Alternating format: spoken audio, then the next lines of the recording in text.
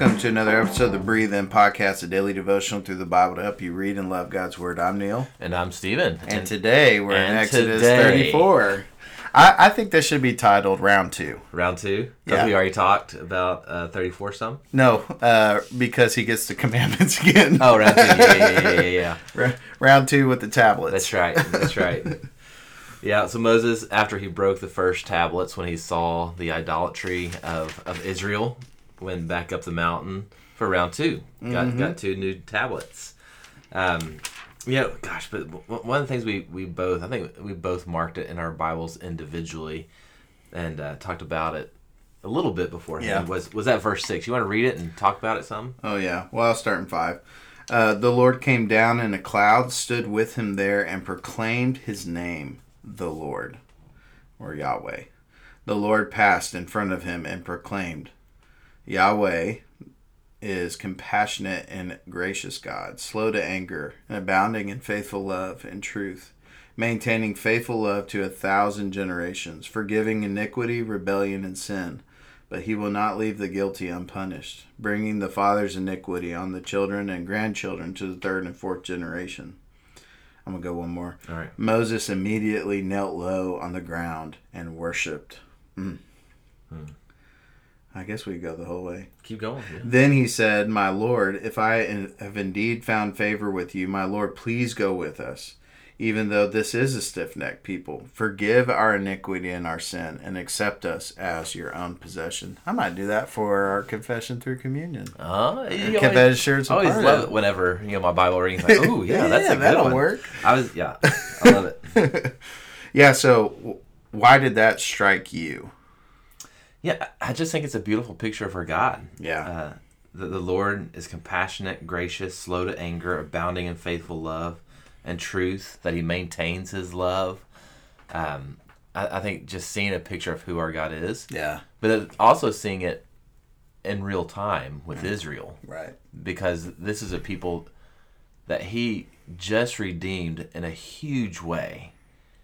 And they so quickly fell out of faith. Yeah. But he says, I'm compassionate. Yeah. And I think that's a picture of us as well. Like, we've been redeemed in a big way, like through the blood of Jesus. That's right. Like, God shed his own son's blood to redeem us. So we've been redeemed in a big way, but yet we are oftentimes still quick to idolatry. Absolutely. I think another thing is he has just told them, like, I'm not going to go with you because I might destroy you. Yeah. Because of your sin, right? And I think when God tells Moses, like, his heart, like, who he is to him, I mean, the natural response from Moses, like, we can't do this without you. Yeah. Like, very clearly gets it. Yeah. Forgive us. Yeah. You just said you forgive iniquity. Forgive us. Mm-hmm. Even though we're stiff-necked people. Yeah. It's true. We're going to mess up again. Yeah, that's right. Yeah. And I love that. And that's what the Lord does. He makes a covenant. He makes a promise. I will perform wonders in the presence of all your people that have never been done in the whole earth or in any nation.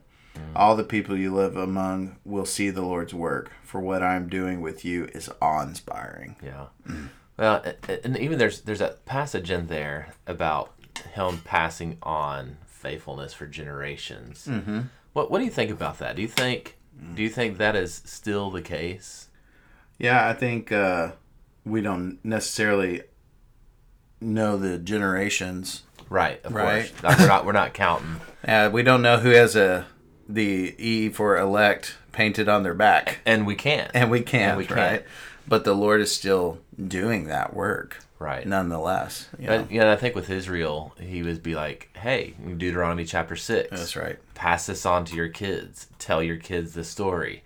And your kids will hear that. They'll believe. They'll be faithful. Yeah. You see it in Joshua. Joshua does the same thing. Yeah. And issues the same exhortation. And once again, like you said, we don't know who's elect, who's not. Right. But at the same time, we see this pattern throughout Scripture. When we say elect, what do we mean? Someone might be listening and not understand that language. So like before the foundations of the world, God knew and called who would be His. Yeah.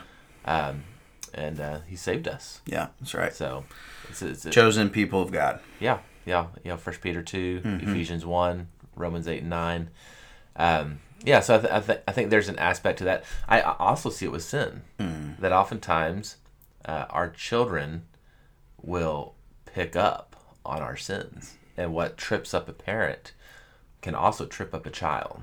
Yeah, I think of it like discipleship, right? We're going to disciple the next generation in righteousness, or also we disciple them in unrighteousness. Either way, right? So like when people talk about generational curses and all that kind of stuff, I often think like, well, you've been discipled in this curse, right? And that's what's easy in your mind and your heart, right? It's not necessarily like you cannot overcome because of this, but this is what you know, and you gotta be renewed in the spirit of your mind. Yeah, for sure. All right, well, man, that's the breathe in. Do you wanna breathe out? Sure. Heavenly Father, Lord, we thank you that you are compassionate and gracious, that you are slow to anger, you abound in faithful love. You maintain that covenantal love for generation upon generation. Lord, you forgive when we deserve punishment. Lord, let us have the same response as Moses. Let that cause us to kneel low to the ground and just worship you. This is your heart for your people. And God, the implications of that for our lives are vast. Lord, I pray that we would, like Moses, immediately run to you and seek your forgiveness when we find ourselves in sin. But Lord, let us also not take that for granted, but to work righteously because of your redeeming love. Lord, we love you. It's in your name we pray. Amen. Well, guys, thanks for listening to the Breathe In podcast. We hope you're edified and encouraged today. We will catch you next time with Joshua chapter 1.